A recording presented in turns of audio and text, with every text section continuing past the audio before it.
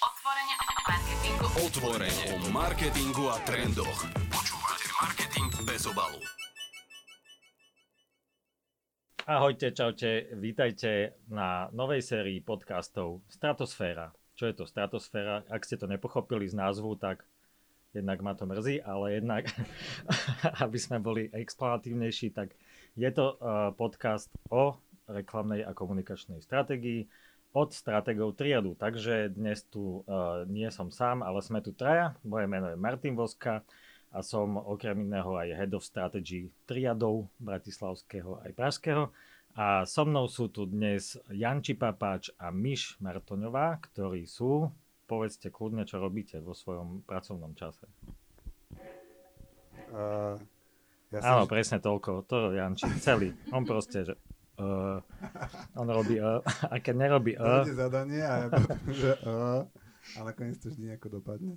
A potom to nakoniec je veľmi múdre a robíš teda aj brandové, aj mediálne stratégie a dosť riešim veci, ktoré budeme preberať aj dnes, a ktoré stratégovia riešia a potom ich tak vidno, a to je aj prihlášky na FI Europe. A zase, jasné, ďakujeme. Díky, Janči. Áno, Janči je stratég, okrem toho je strašne skromný, pretože okrem toho, že je stratég tímový, tuto v našom triade Bratislava, tak vedie aj oddelenie, ktoré sa volá Criss Cross a plánuje nakupuje médiá tuto pre pol republiky. To vám nepovie, alebo skromný. Ale že zakázali sme si povedať slovo oddelenie niekedy dávno. No vidíš, tak som ťa oddelil. Nic ste nepočuli. No a s nami Ladies First, prepáč, je tu ešte Miš. Miš? Ja robím to isté, čo Janči, len nemám k tomu mediálne oddelenie.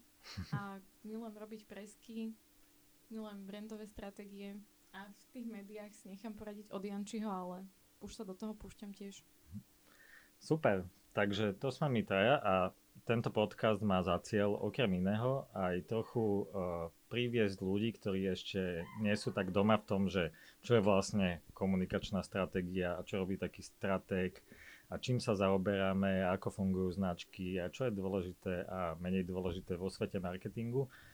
A aby to nebolo iba o social media a o reklame ako takej, na ktorú ste zvyknutí, ale aj trochu o tom pozadí, ako to celé vzniká a na základe čoho to vzniká, lebo to by mala byť stratégia, ktorú tak voláme. Takže za to som si povedal, že by bolo super začať takúto sériu. A ako inak začať takúto sériu ako najobľúbenejšou disciplínou stratégov, a to je vždy súťaž EFI.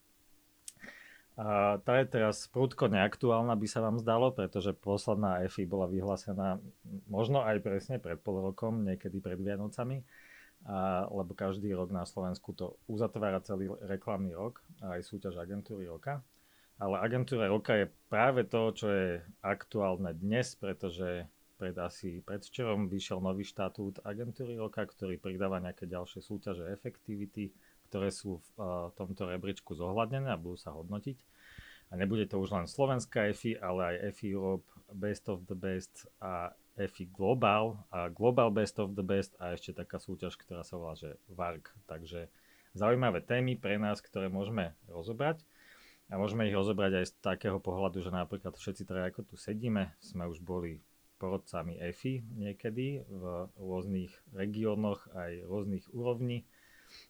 Sú tam také viaceré úrovne a môžeme sa o tom asi porozprávať, lebo myslím si, že je to zaujímavé aj z pohľadu toho, jednak ako sa hodnotí komunikácia značiek tu na Slovensku aj v zahraničí a potom ako funguje aj tá súťaž samotná. Najčerstvejším porodcom spomedzi nás je Miš, ktorá bola v poslednom ročníku 2021. Ty si bola v porote EFI, pamätáš si z toho niečo, keď to bolo pred pol rokom? Ale áno, bolo to zaujímavá skúsenosť, pretože som bola porodkyňou prvýkrát. Bola som porodkyňou v prvom kole poroty, čo znamená, že som dostala vlastne väčší výber prác spolu s ďalšími porodcami. Myslím, že nás bolo, teraz si už nepamätám, ale viem, že každú prácu mala hodnotiť minimálne 10 porodcov. Takže bolo to teda väčšia skupina ľudí, ktorí si prechádzali jednotlivé case studies, prihlášky a práce potom vlastne bodovali na takej hodnotiacej škále. My sme si vlastne, mali sme na to, myslím, že nejaké 2 týždne prejsť si to všetko.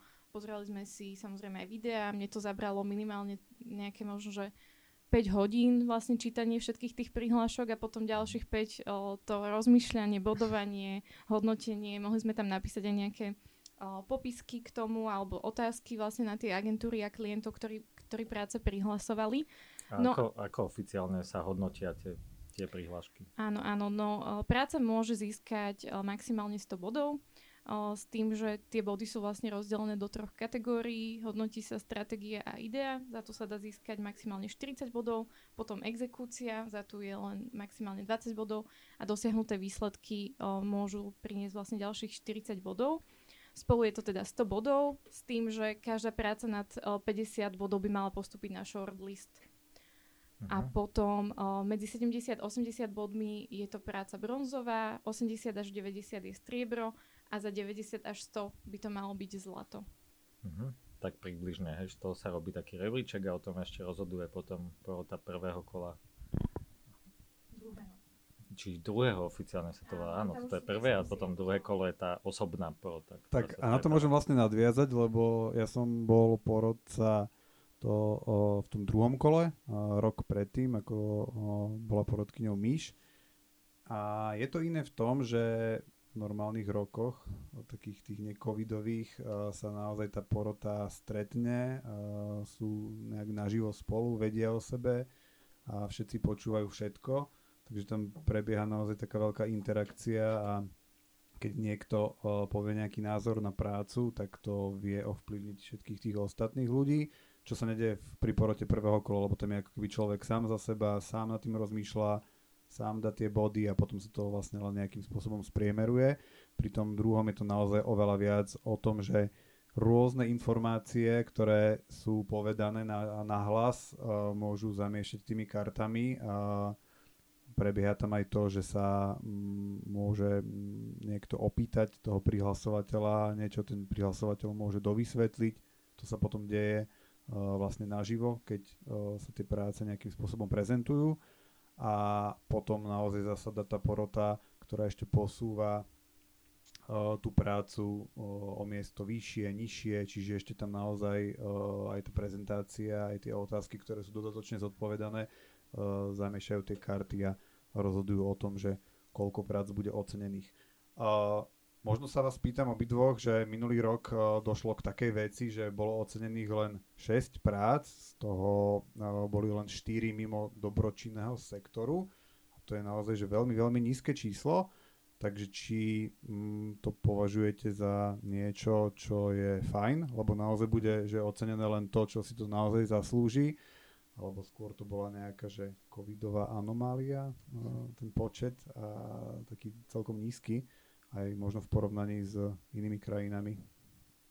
Podľa mňa covidová asi nebola, lebo prihlášok bolo myslím, že najviac v histórii, že 31 prihlášok, takže to je veľa, čiže potom je otázka kvality tých prihlášok a na jednej strane a na druhej strane prísnosti poroty. To je vždy otázka a je to vždy o tom, že ako sa nastaví tá porota, ako predseda poroty nastaví tú porotu aj a že ako kruto to budú posudzovať a nie je to len o tom, že aké kvalitné sú tie prihlášky. Hej. Čiže ťažko povedať takto z diaľky. To by sa nám hodil pohľad zvnútra. Myš, môžeš niečo povedať, lebo si videla aspoň časť tých prác. Že? Áno, ja to vnímam tak, že FI je veľmi prísna súťaž v porovnaní napríklad so Zlatým klincom, kde sa hodnotí tá kreativita. Tu je oveľa väčší dôraz na to, aby tie výsledky boli teda dobré. Čiže nejde len o to robiť peknú kampaň alebo vtipnú kampaň. Musí to byť naozaj niečo výnimočné. A to aj bolo to, čo sme riešili na nejakom spoločnom stretnutí z poroty, že keď sa pozeráme na tie práce a keď ich hodnotíme, tak ich hodnoťme v kontexte aj minulých ročníkov alebo v kontexte tých jednotlivých odvetví, či sme videli niečo na podobnej úrovni, či táto práca naozaj vystupuje z radu, či je proste jedinečná. A asi takto by som to zhodnotila, že tie práce, ktoré boli prihlásené, veľa z nich bolo naozaj že pekné, dobré, funkčné práce, ale neboli práve také výnimočné, vystupujúce, ojedinelé, prvé svojho druhu, ktoré sme videli. Čiže to si myslím, že zavážilo.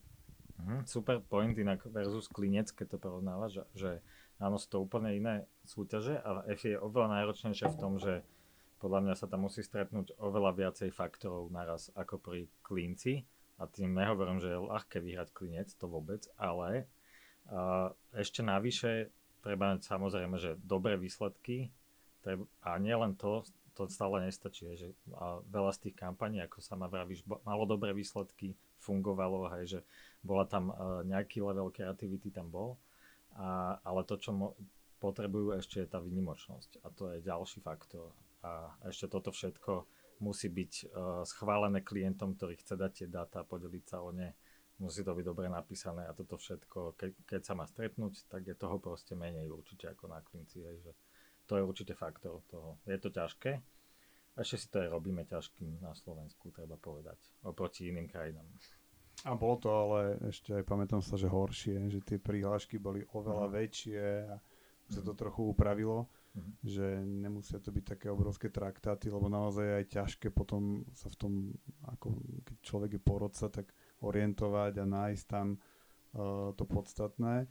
Ešte poviem na margo tej poroty, že ja keď som bol porodca, tak veľmi, veľmi dôležitý človek z hľadiska toho, koľko sa potom udelí tých kovov, je ten predseda poroty. Že naozaj zažil som aj to, že on povedal na začiatku, že ideme oceniť, nepovedal, že ani číslo, ale bolo veľmi ako keby jasne čitateľné, že chce dať veľmi málo ocenení, tak sa nejakým spôsobom rozhodol, to je jeho vlastne stratégia ako keby v rámci EFI a o to prísnejší bude a o to viac bude ako keby určovať smer toho konkrétneho ročníka vlastne. Tam ako z pohľadu organizátora EFI podľa mňa je dôležité takže dobre vybrať tú porotu kvôli tomuto, lebo to ocenenie musí byť vzácne, to je jeho pointa, že nemôže ho získať každý, takže to sa mi páči a na druhej strane má to byť aj motivačné, že nemalo by to byť také, že toto v živote nikdy nezískam, lebo sa to nedá, že udelíme toho príliš málo a budeme sa tu podceňovať. A súvisí to trochu s tým, že mám pocit, že si to robíme ťažšie na Slovensku oproti iným krajinám, lebo napríklad v Čechách sa toho udeluje, že dvakrát toľko a je to jednoduchšie. Aj sa v tom, aj v zahraničí ako keby menej špára, že či tie dáta sú naozaj a čo znamená toto číslo a neznamená toto číslo. A dopýtajme sa ešte agentúry a prieskumky a potvrdenia a všetko toto. Tak napríklad na EFI Europe alebo EFI Global úrovni, kde som bol tiež porodcom na oboch, tak neexistuje vôbec. Dokonca na EFI Europe som mal pocit, že je to že to sklza do povrchnosti, kedy sme mali, že iba 2 týždne na naštudovanie tých podkladov a potom sme sa stretli už osobne a osobne to trvalo asi fakt, že 10 minút každá práca, o ktorej sme že veľmi krátko diskutovali, potom sa bodovalo a išli sme ďalej, tak to som mal pocit, že to je už akože z rýchlika. Ale potom minulý rok som bol prvýkrát na EFI Global Best of the Best, kde toto judžovanie prebiehalo úplne rovnako, akorát, že bez tých podkladov dopredu. Čiže vy ste videli prihlášku priamo tam, osobne, cez Zoom sme boli, ľudia celého sveta a moderátor nám sprístupnil prihlášku. My sme mali 10 minút na prečítanie tej prihlášky. Viete, ako vyzerajú EFI prihlášky. Máte 10 minút na prihlásenie. Potom sme si pozreli case video alebo nejakú kreatívu k tej prihlášky a mali sme 2 minúty na obodovanie a išlo sa ďalej. Takto sa hodnotila EFI Global. A samozrejme, že má to tú výhodu, že do EFI Global postupujú iba zlatom ocenené regionálne práce do Best of the Best, čiže tam už nie je ten ako keby taký ten šum a sú tam fakt dobré práce iba. Ale aj tak toto je tá optika, hej, v globále, že naozaj málo času, naozaj výnimočné, naozaj to musí byť super napísané a veľmi k veci, aby ste to očítali za tých pár minút. Takže je to rozdiel. Je to celkom aj efektívne tak toto hodnotiť, keď si porovnám, koľko som času strávila nad tými prihláškami. Áno, hej. Ale u nás akože úplne chápem, mne sa napríklad, čo sa mi veľmi páči z opačnej strany, je, že keď u nás má niekto shortlist EFI, tak ho ide prezentovať a tie prezentácie sú verejné. Lebo úplne si pamätám, keď pred 10 rokmi ešte som vedel toho oveľa menej o reklame a toto bola pre mňa úplná studnica, kde som sa chodil učiť každý rok vyslovene že sedieť v hľadisku a počúvať tie prednášky bol obrovský zážitok aj studnica poznania pre mňa, aj doteraz ja rád to robím, takže toto robíme podľa mňa super a tiež nikde inde v zahraničí to nie je. Ja súhlasím, že aj keby som bol teraz nejaký študent alebo nejaký mladý marketér, tak a ja už bez ohľadu, aby som nejak hodnotil programy nejakých konferencií, podujatí, ale proste ísť, keby som si mal vybrať jedno podujatie, kde uvidím kreatívu, ale zmiešanú s výsledkami a sú to reálne caseky a sú to reálni klienti s reálnymi zadaniami a pre ten konkrétny rok, tak idem proste na to dopoludne si pozrieť všetky tie shortlistové EFI práce, lebo budem vedieť o celom tom sektore, o tom, čo sa deje v marketingu a ako to má vyzerať, aby to bolo to top úplne najviac. No a ja by som sa chcel spýtať, že keď sme sa bavili o EFI a o tom, že agentúra roka prechádza tými zmenami, tak ako si myslíte, že to teraz ovplyvní celú tú súťaž agentúry roka, tie nové pravidlá vlastne, ktoré zahrňajú aj nejaké EFI, nové EFI? No podľa mňa zásadne, lebo teraz najväčší vlastne rozdiel je to nielen, že pribudli tie nové festivaly ako VARC, čo je vlastne VARC je tak medzinárodná súťaž Effectivity, kde si môžete zadarmo vlastne pridať akúkoľvek prihlášku. Sú tam nejaké, myslím, že 6 kategórií základných a veľmi prestížna porota, tiež globálne známe mená marketingové, ktoré to hodnotia. Čiže akože super na to nechať si posúdiť svoju prácu. Je to relatívne čerstvá, niekoľko rokov to beží iba, čiže zatiaľ tam slovenské agentúry veľmi neskorovali. My sme mali raz zlato, raz striebro, myslím, s absolútkou a s VUBčkou, ale zatiaľ akože nič výrazné sme tam nedosiahli a je to aj preto, že naozaj konkurencia je brutálna z celého sveta. Takže to je zaujímavé a je to zadarmo a je to dobré cvičenie pre akéhokoľvek stratéga alebo klienta napísať tú prihlášku dobre. A čiže toto pribudlo aj EFI Global, Best of the Best, ale tá zásadná vec v agentúre roka je, že tento celý pool súťaž Effectivity má teraz, myslím, že 30% váhu v agentúre roka, čo doteraz nebolo. Doteraz súťaže Creativity, Effectivity a ekonomické výkonnosti nemali takýto vlastný pool percent, ktorý vedeli vyčerpať, ale kľudne ste mohli kreatívnymi festivalmi získať 2000 bodov a žiadnu EFI a boli ste ďaleko pred všetkými agentúrami.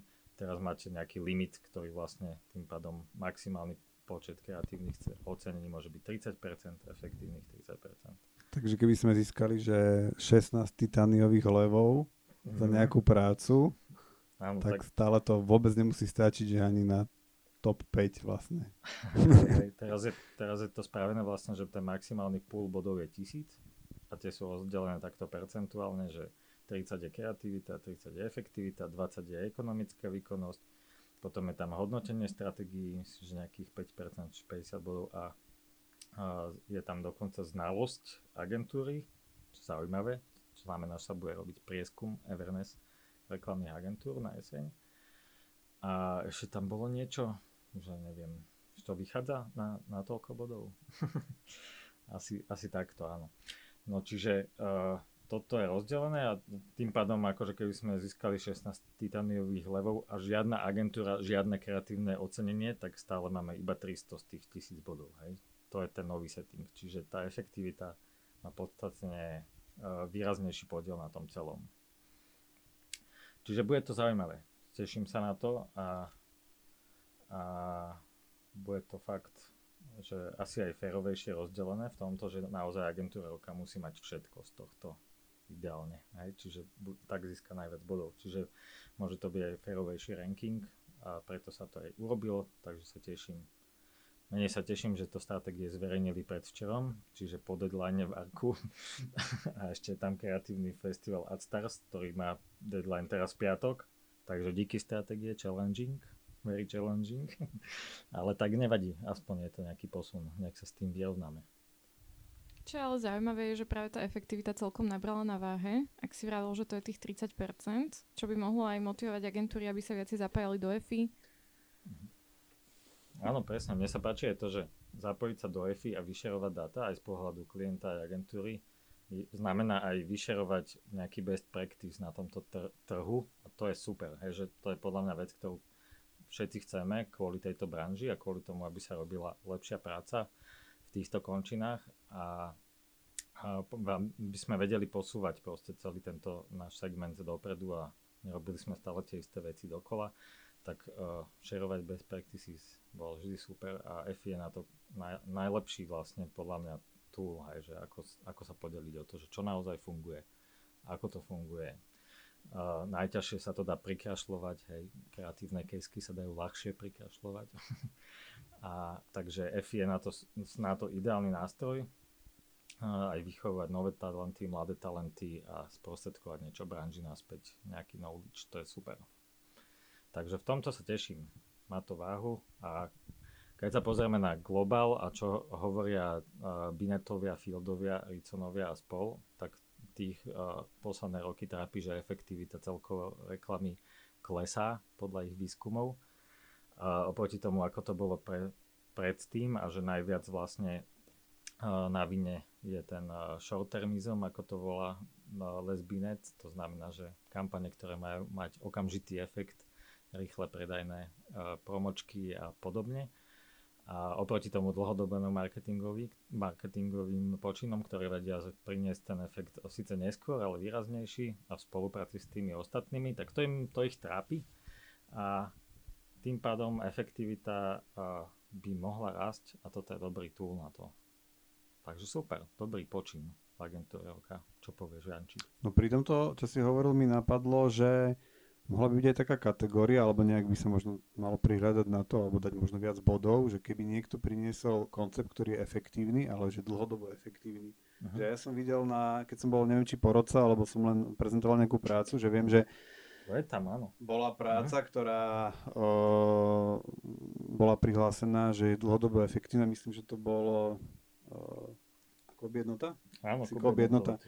A viem si predstaviť aj iné, že aj povedzme naša VUB banka s Peťou Polnišovou by mohol byť taký ten príklad toho, že poďme ukázať, že poďte robiť niečo dlhodobo a dlhodobo je to efektívne a práve takéto práce by mali byť ešte možno viac možno hodnotené, oceňované, alebo by ukázali cestu, ako takéto možno, že super veci, ktoré ale ako keby len zafungujú na veľmi krátky čas a nedajú sa možno ani recyklovať, ani urobiť z nich nejaký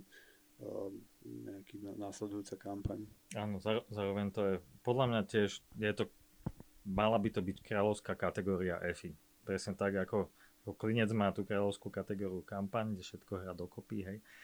A EFI by mala mať toto na nejakom piedestale, na ktorom zatiaľ nemá asi, lebo je to také niekde tam, niekto to vníma, ani možno nie.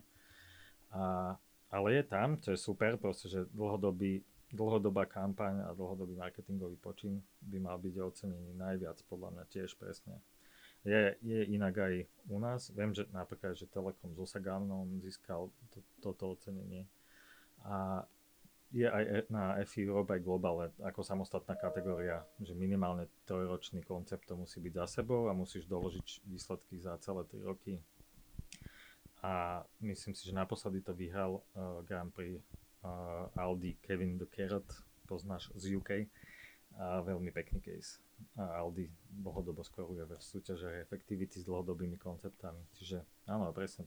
Toto je super príklad toho, že best practices marketingu, ako ich vyzdieľať, ako ich odprezentovať, tak aby sa z nich niekto vedel poučiť a nestrelol iba tie one-shoty stále dokola. Tak to je veľmi prínosná vec od EFI.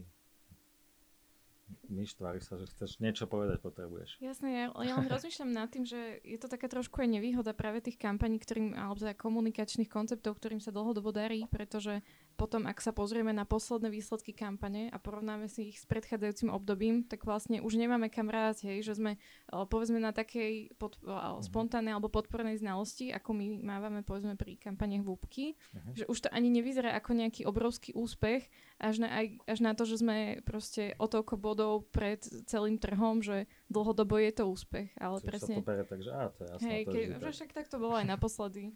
Hej, jasné, no aj verím, že je trošku nevýhoda pri dlhodobých konceptoch, keď si pozrieš tie práce prihlásené proti sebe, tak tie one-shoty často sú viac ohorujúcejšie, hej, že ten výstrel je brutálne z ničoho niekam a vyzerá to, že wow, to je výnimočné, to treba oceniť, versus tie dlhodobé koncepty, ktoré proste, že asi pomalšie, ale dlhodobo rastú ďalej.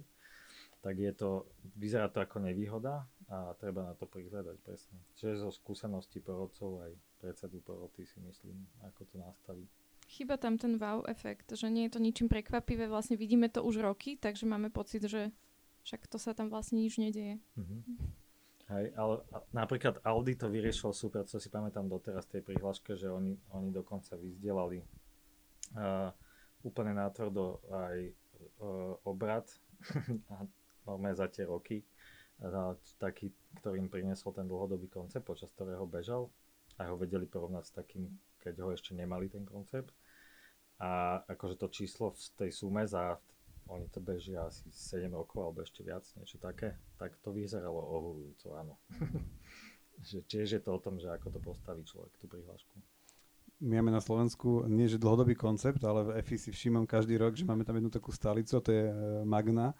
A oni, mám pocit, že naozaj sa im darí to, že každý rok tam majú prihlášku, každý rok je z toho shortlist, dokonca skoro každý rok je z toho cena a oni sa challengeujú tak, že vlastne majú nejaké výsledky, za ktoré dostanú EFI a tie vlastne potrebujú prekonať, aby zase ukázali, že to vedia spraviť ešte lepšie, ale nie je tam dlhodobý koncept, ale skôr to vždy urobia inak, len ten klient a zadanie je viac menej akože veľmi podobné ale majú tie výsledky z minulejška, takže vždy si to každý vie overiť, že čo dosiahli, koľko vyzbierali, ale je to celkom také veľmi priehľadné, veľmi také, že čisté, že v tomto je to super.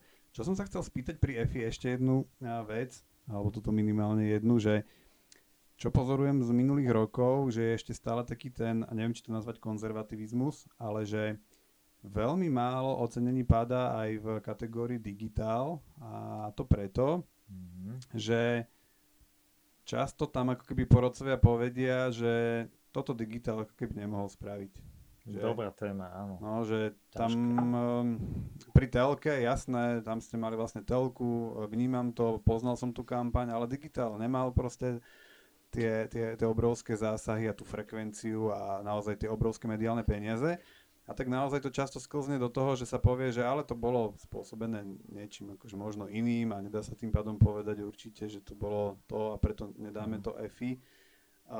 Lebo naozaj v digitálnych kampaniach, ja si pamätám, že my keď sme dostali za web support myslím, že bronz, tak to bolo jediné EFI v tej kategórii digitál a vlastne striebro ani zlato tam nebolo ocenené. Čiže keď si zoberiem, že koľko digitálnych kampaní sa urobí na Slovensku za rok a nakoniec je z toho bronz a web support bol z toho ten akože úplne najlepší, tak asi to snad nie je tak, že len táto kampaň bola efektívna aspoň na bronz. Museli tam byť aj iné, ale keď to nie je priraditeľné, jasne, tak to neoceníme. Áno, je to ťažká kategória, inak najmenej EFI tam padá, presne preto, že ťažko, už podľa mňa aj málo sa prihlasuje kampaní, ale práve z toho, že nevieš podporiť tú atribúciu. Podľa mňa je celkový marketingový problém, teraz úplne abstrahujem od EFI, ale keď si niekde máš na starosti online channels, alebo že digitál nejakej značky, tak strašne ťažko, ktoré robí aj iné, robí aj ATL-ko, dajme tomu, tak strašne ťažko sa ti dokazuje tvoj impact. To podľa mňa, že celkový problém, že jedine, čo vieš vlastne doložiť, sú tie okamžité dáta, konverzie, nejaký web traffic a performance dáta, ale ten impact na brand, na celkový awareness a tak ďalej, to ako keby nemáš šancu vlastne atribuovať, hej. To riešime vlastne pri O2 už dlhodobo, hej, že O2 je taký typický klient, že my sa staráme o digitál, niekto iný sa stará o ATL-ko a teraz ako to oddelíš a je to naozaj ťažké v tomto. Takže je to ten challenge a zase je to o tom, že pri EFI sa musia stretnúť tie faktory a potom sa to dá, hej. Inak bolo aj zlato za digitál a bolo to za Absolut, našu kampaň Absolutku Slovensko a všetkými farbami.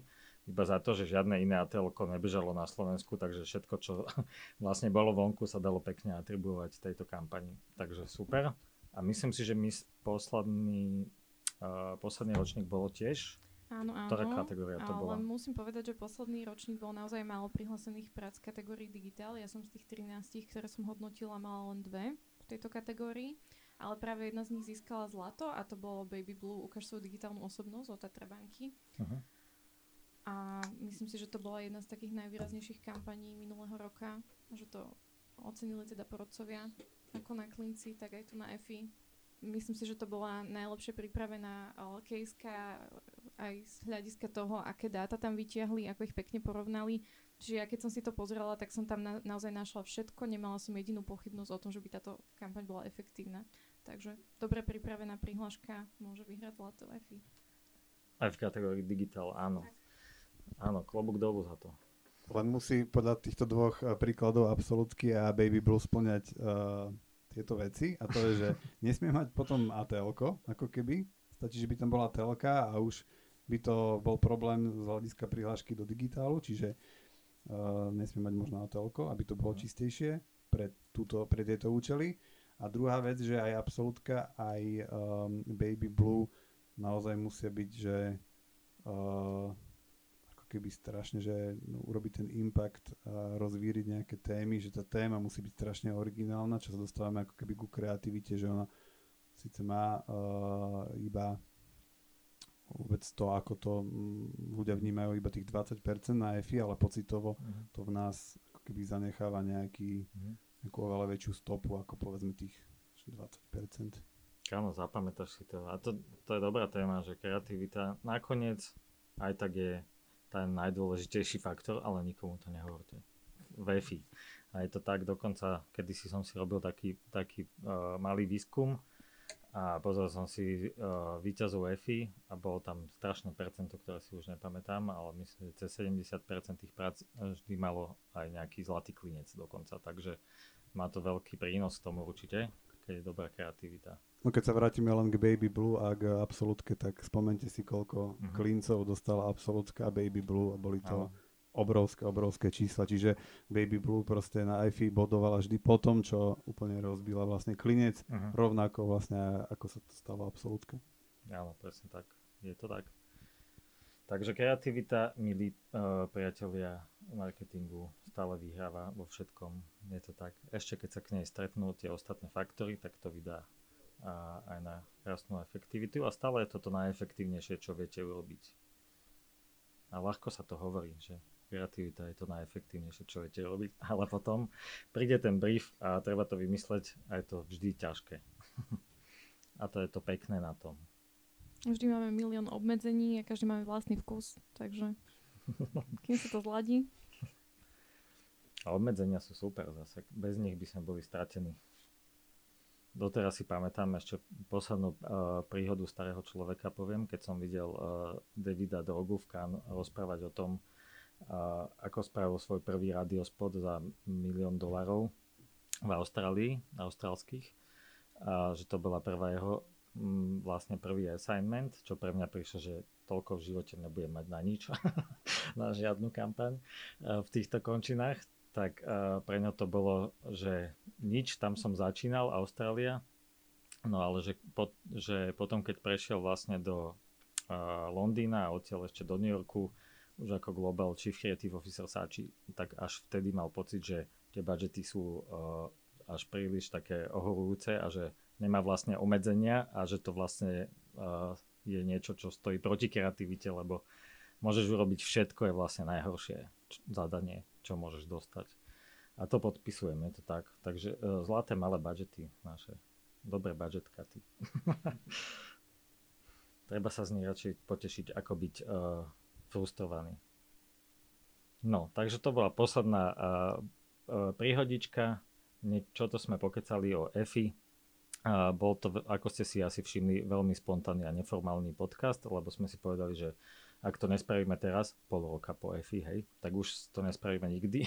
Takže sme to spravili, teším sa z toho a teším sa na pokračovanie Stratosféry, lebo už máme naplánované ďalšie zaujímavé témy, o ktorých vieme pokecať a ktoré vám dúfam aj niečo prinesú. A tá dnešná časť nech vám prinesie pekné, efektívne kampane, a ktoré budete vedieť pekne odreportovať a možno aj niekam prihlásiť a vyhrať. A nech je to takto pred začiatkom leta aj reminder, že už treba začať rozmýšľať nad tými prácami pre EFI, ktoré vlastne prihlásite a začať zhromažďovať všetky tie materiály, lebo však vieme, že to trvá, kým to všetko dáme dokopy, takže takýto budíček vlastne pred začiatkom leta, že EFI je síce ďaleko, tá najbližšia, ale vlastne nie až tak veľmi. Takže tým pádom už aj žmurkam na vás, že ideme si spraviť interný shortlist. Poďme na to. Dobre, super, ďakujeme priatelia, lúčime sa zatiaľ a budeme sa počuť čo chvíľa, keďže toto bude pravidelný formát. Nesmej sa, Janči, pravidelný. To je verejný prísľub. Áno, to je verejný prísľub.